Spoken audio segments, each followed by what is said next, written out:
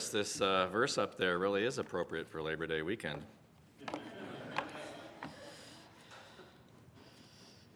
It becomes especially appropriate at least once a year. Although it's one of my favorite sections of Scripture and a worthy promise for us all to claim. Well, a few months ago, the Supreme Court of the United States decided to reinterpret what God's intention was regarding marriage. Marriage was God's idea. He made man male and female. He performed the first wedding in placing Adam and Eve together, and the Supreme Court, in a split decision 5-4, decided to redefine marriage as far as America is concerned. And many of us who disagree with the decision wondered, well, what do I do about it? Well, interestingly, there is a county clerk in Rowan County, Kentucky, named Kim Davis. Her mother was county clerk for 37 years before her. She's now been county clerk for 27 years. She is elected as a Democrat to her position. And so she can't be fired. She's elected. She has recently, 4 years ago, become a believer in Jesus Christ. She has realized how her life of sin is in complete contradiction to her newfound grace in her Lord Jesus Christ. And so she thought, since marriage licenses in the state of Kentucky have to be solemnized by her with her signature and her authority, that she just wouldn't issue any marriage licenses to anyone anymore, since the government decided to redefine marriage. Well, that wasn't acceptable to some of the people in her county, even though she said if you want a marriage license, go to a different county. They wanted to come to her and demand that she issue to them a marriage license. She said, I will not. They said, by whose authority? And interestingly, she said, by God's authority. And they said, but the Supreme Court, the highest court in the nation, has declared we have the right to get a marriage license. And she said, but God says no. A federal court held her in contempt, and she has been in jail all weekend saying that she will not comply, she will not resign, and this is her fundamental right to freely exercise her religion. Now, what got me all worked up about this is my friends from seminary, the ones I went through seminary with, are on Facebook arguing with each other as to what she should do. And one of my best friends called her an anarchist, seems like a very strong word, and demanded that she resign or do her job. I, on the other hand, am somewhat sympathetic with her choice to stand up for what she believes in and to say, I'm not discriminating, I'm just not issuing any marriage license. If that's what you want to make a marriage license to be, this county won't issue any with my name and my authority behind it. And so the judge is saying, you're going to languish in jail until you repent. And it makes me wonder when we as Christians should engage in civil disobedience, when it's appropriate for us to disobey the authorities that God has placed over us. There are some interesting discussions in the Scripture regarding this. There is one point in which Jesus' disciples got all excited about the thought that if Christ is going to set up a kingdom, maybe we should just stop paying taxes to these Romans who oppress us. And so they practically begged him, can we stop paying taxes now? And he said, do you have a coin? And they said, yes. Hold it up. Whose image is on that coin? And they said, Caesar. And masterfully, Jesus said, Render unto Caesar that which is Caesar, unto God that which is God's.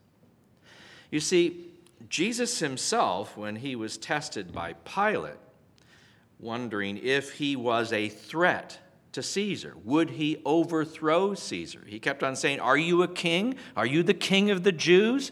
Thinking, do you plan insurrection? It was Judas Iscariot that was planning insurrection. It was Judas Iscariot who gave up on Jesus when he realized he wasn't going to overthrow Rome and he wasn't going to establish his kingdom because his people had not received him spiritually as king. And so Jesus said, "My kingdom is not of this world," implying you don't have anything to worry about. It won't be until later, when Israel repents, that I return and set up a political, physical, literal kingdom here on earth. You may remember the scripture teaches slaves to obey their masters. You would think, but slavery is so immoral. Surely Christianity should stop out slavery. And yet, so as not to interfere with the spread of the gospel, there was not an attempt to politicize Christianity in the first century, but to actually be submissive to the authorities over them. Paul wrote in 1 Timothy 2:2, "Prayers and entreaties should be made for kings and all who are in authority, so that we may lead a tranquil and quiet life in all godliness and dignity." So the question comes to us, what if you were county clerk? What if you have to decide what you're going to do about this issue morally as to what is right and what is wrong? At what point do you obey the governing authorities over you? And at what point do you say, "I'm sorry, folks, I can't obey you"? There are probably a couple of policemen in this room, so I'll be very careful how I word this.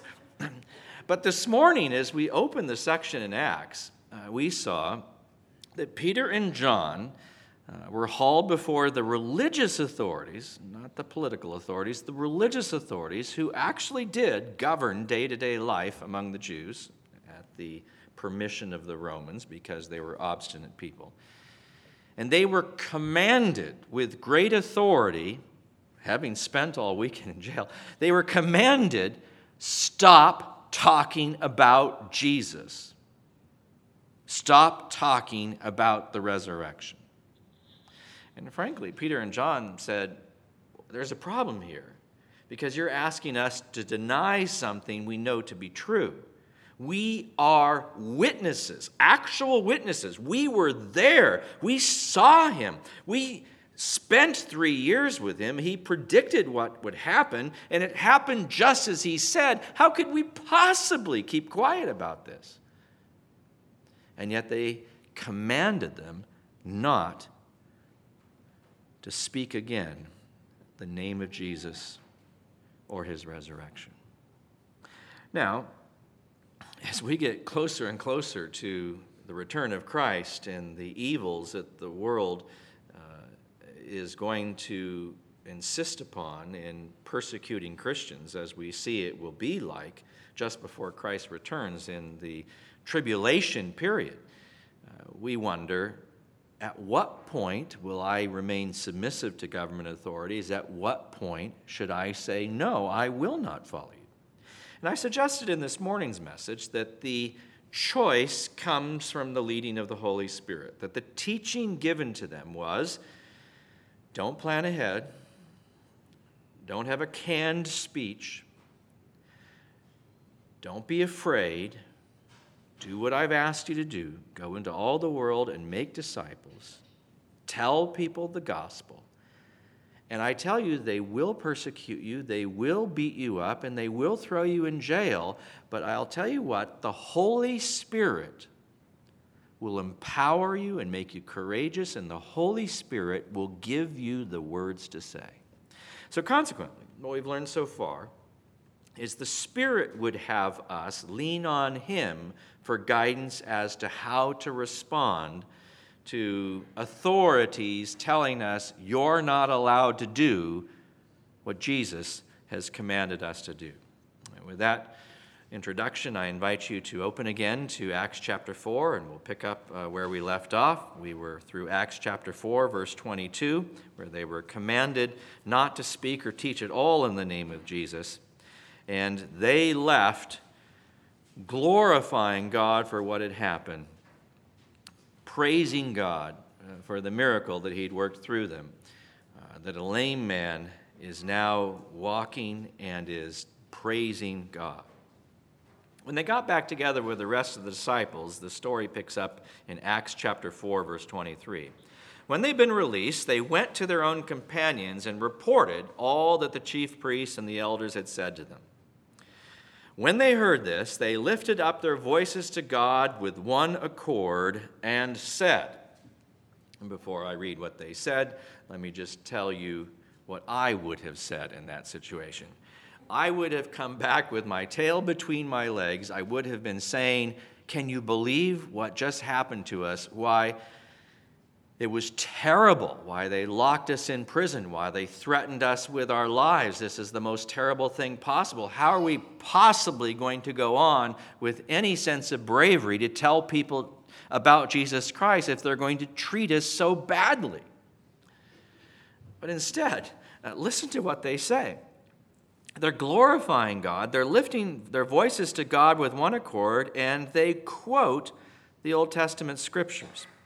They say, O Lord, it is you who made the heaven and the earth and the sea and all that is in them. They actually go to a passage in the Old Testament where it speaks about how God actually controls how we're provided for. Let me read from this passage in Psalms. Who made the heaven and the earth, the sea and all that is in them, who keeps faith forever, who executes justice for the oppressed, who gives food to the hungry. The Lord sets the prisoners free. The Lord opens the eyes of the blind. The Lord raises up those who are bowed down. The Lord loves the righteous. The Lord protects strangers. He supports the fatherless and the widow, but he thwarts the way of the wicked. The Lord will reign forever. Your God, O Zion, to all generations. Praise the Lord. That's Psalm 146. In their minds is not, we nearly got ourselves killed. In their minds is, God, you made everything. You made the heaven and the earth. You are in control. You provide for us and you protect us. Our trust is in you. That's exactly where our hearts and our attitudes ought to be, where we say, God, you made this world. You know this world. You know these opponents of ours, and yet my trust is wholly in you. Furthermore, verse 25 says, by the Holy Spirit, through the mouth of our father David, your servants said, why did the Gentiles rage and the people devise futile things? The kings of the earth took their stand, and the rulers were gathered together against the Lord and against his Christ. This is quoting Psalm 2. And what he's saying is it was predicted all the way back in the Psalms that it would actually go this way, that people would take their stand against Jesus Christ. So why are we surprised? We shouldn't be shocked. It's happening exactly as was predicted a long, long time ago, that the Christ would not be accepted by the nations. And then listen to how they respond.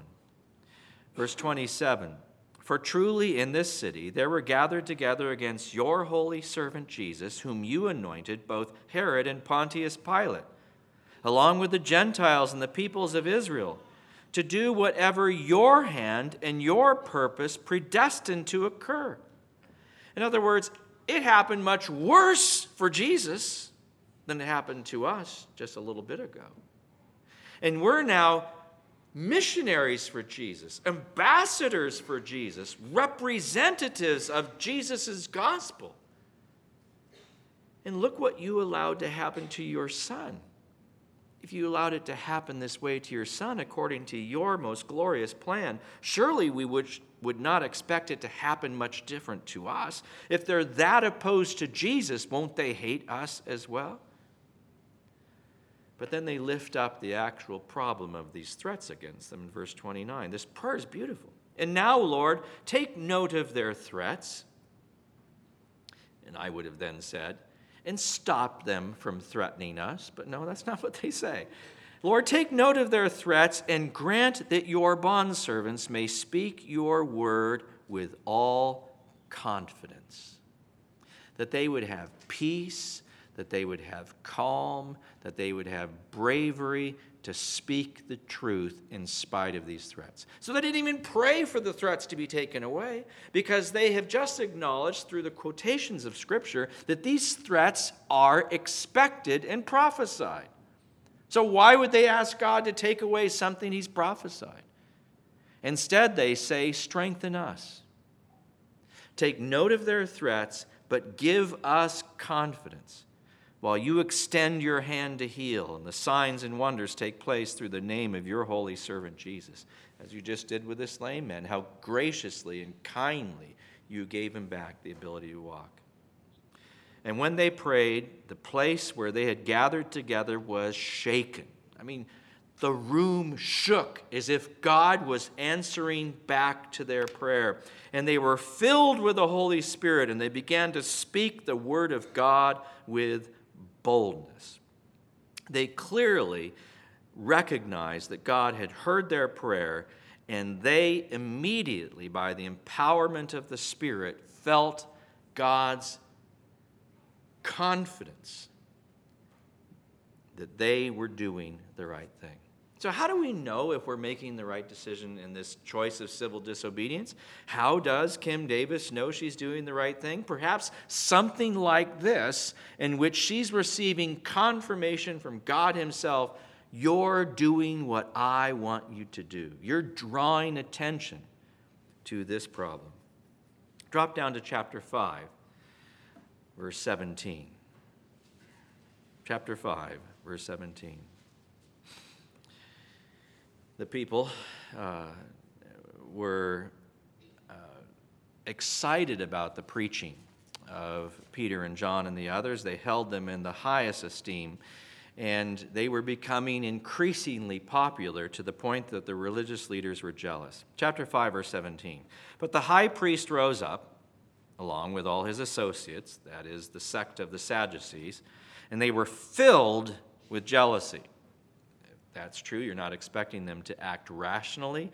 You're not expecting them to act fairly. You're expecting them to act through their jealousy. They laid hands on the apostles and put them in a public jail.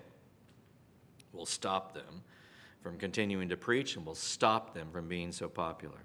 Verse 19. But during the night, an angel of the Lord opened the gates of the prison, and taking them out, he said, go, stand, and speak to the people in the temple the whole message of this life. So this is actually rather humorous. In one sense, their opponents are getting the upper hand by seizing them and placing them in jail. And the other hand, God himself sends an angel to release them from prison and say, get right back out there and keep preaching right there in the portico of Solomon. Upon hearing this, they entered into the temple about daybreak and began to teach. So they're obeying what God has asked them to do. Now, when the high priest and his associates came, they called the council together, even all the senate of the sons of Israel, and sent orders to the prison house for them to be brought. You can tell this is going to be rather humorous. But the officers who came did not find them in the prison, and they returned and reported back saying, we found the prison house locked quite securely, and the guards were standing there at the door. But when we opened the doors, we found no one inside. I just love the sense of humor that God has us to question ourselves when people say, you can't do that. Increasingly, I believe our nation will come down on Christians and restrict us from being able to do what we want to do. At the university where I work, for example, they're greatly concerned as to hiring practices or firing practices. Right now, we're under the protection of religious exemption, but how long do you think that will last? We're already being forced by the government to offer abortions paid for by our insurance. We're suing the government to stop them from doing this, but you can see the problem. We receive federal financial aid on behalf of our students. Do you think that will continue very long? We receive accreditation. Do you think that will continue very long? Or do you think they'll put the screws on every form of Christian organization? Do you think they'll say these properties that are owned by churches that don't pay any taxes, is that fair that they don't pay taxes? You can easily see that the government may increasingly make our life difficult. But listen to Peter's response. Peter and the apostles answered, "We must obey God rather than men." And as young as Kim is in the faith, when they said, "By whose authority will you not issue these licenses?" her answer was, "By God's authority." And that played on every news channel all around the country in which someone stood up and said, "By God's authority, I will not issue these licenses." Very interesting response. We must obey God rather than man. The God of our fathers raised up Jesus, whom you had put to death by hanging him on the cross. He is the one whom God exalted to his right hand as a prince and as a savior to grant repentance to Israel and the forgiveness of sins. You killed God's Son. You killed the Prince, the Savior. You did it. And we are witnesses of these things. And so is the Holy Spirit, whom God has given to those who obey him. Wow. When they quote the Holy Spirit, they're implying that the words that they are saying are being given to them by the Holy Spirit. So often we say to ourselves, well, I can't stand up for anything because I don't know what I would say. I don't know what I would do. Do you see what's being taught to us here? This is exactly as Jesus predicted as he taught in the Olivet Discourse. He said, "These things will happen to you, but don't plan ahead. Let the Holy Spirit give you the leading. Let the Holy Spirit give you the words." We're witnesses, and so is the Holy Spirit, whom God has given to those who obey him. Well, when the council heard this, they were cut to the quick and intended to kill them. So is it possible that you could say something and get yourself killed for it? The answer is absolutely. That's exactly what they were planning to do. They're going to kill people like this. And a little later in Acts, you'll hear Stephen preaching, and you'll see Stephen stoned right in front of everybody, even though supposedly they had argued that they couldn't execute Jesus themselves because they didn't have the right of capital punishment. And that's true. Rome had told them, you're not allowed to execute anybody. But they didn't really even care. And they went ahead and just stoned Stephen right then and there because of his preaching. But a Pharisee named Gamaliel, the most important of all the rabbis, the most famous, most respected of the rabbis, the rabbi under who Saul had studied, the Saul who eventually became the Apostle Paul, a teacher of the law, respected by all the people, stood up in the council and gave orders to put the men outside for a short time. And then he said to the men of Israel, take care what you propose to do with these men. For some time ago, Theudas rose up, claiming to be somebody, and a group of about 400 men joined up with him, but he was killed, and all who followed him were dispersed and came to nothing. After this, Judas of Galilee rose up in the days of the census and drew away some people after him. He too perished, and all those who followed him were scattered. So in the present case, I say to you, stay away from these men and let them alone. For if this plan or action is of men, it will be overthrown. But if it is of God, you will not be able to overthrow them, or else you may even be found fighting against God. Isn't it amazing that Gamaliel asks them to wait and see what God would show through the actions of these men? And he says, you don't want to be fighting against God. You need to be careful here. After all, think about it. How is it that that lame man is walking now? We'll all agree that Peter and John could not have done that. That's God. You need to be careful not to be fighting against God.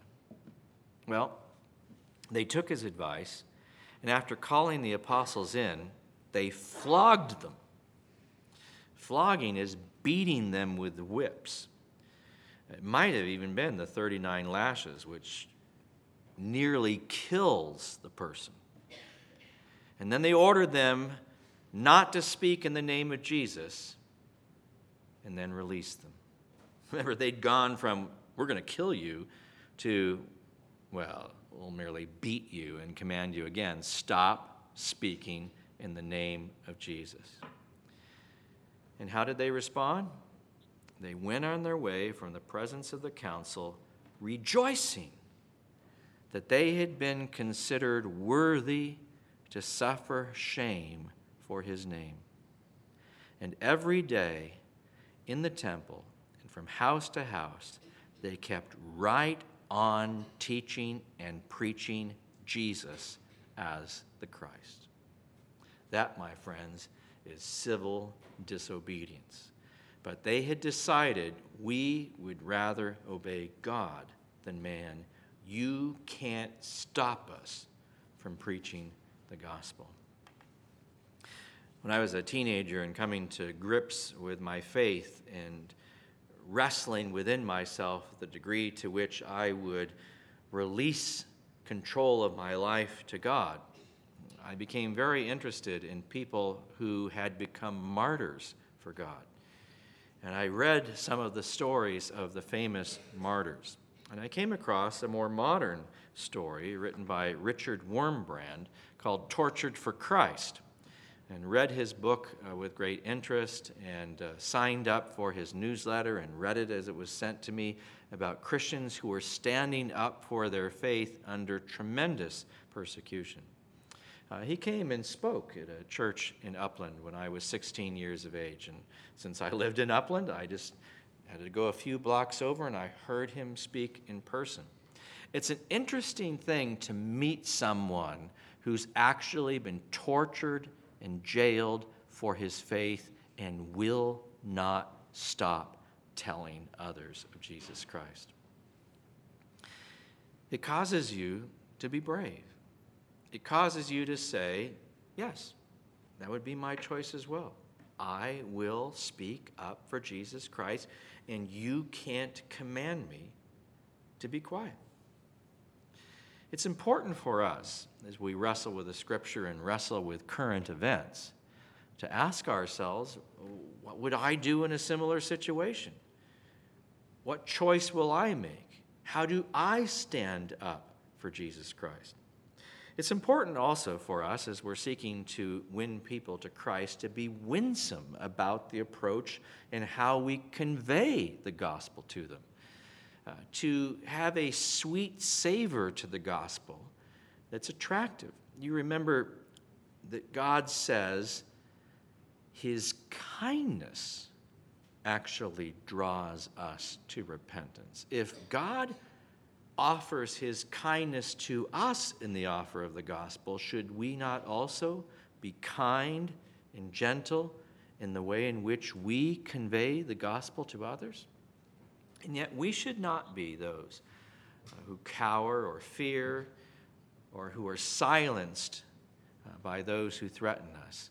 But we should be the people who are willing to stand up for what is right, to speak of what is right, and to convey truth to others, led by the Holy Spirit, guided by Him as to when to stand and when to be quiet, but to never be silenced in communicating the gospel to others. It is our responsibility as witnesses of what God has done in our lives to speak up the truth. Would you pray with me to that end? Father, we come before you humbled by the story that we have just read, a story in which the apostles were willing to risk their lives, risk their comfort, risk everything in order to be faithful witnesses of you. And these would be some of the same people who ran for their lives when Jesus was arrested, protecting themselves, spent all weekend cowering in an upper room for fear that someone would find them. And yet when your Son presented himself as alive, when he gave us the Spirit to indwell us, we have been empowered to be brave and consistent in our witness. Therefore, on the basis of the resurrection of Jesus Christ, the fact that he is sitting at the Father's right hand, the fact that the Holy Spirit is indwelling each of us personally, I pray that you would help us to be courageous to speak to those we know of the faith that we have found in you, and to testify of the changes even in our own lives, so that we will be ambassadors for you, properly representing you. For we ask these things in Jesus' name. Amen.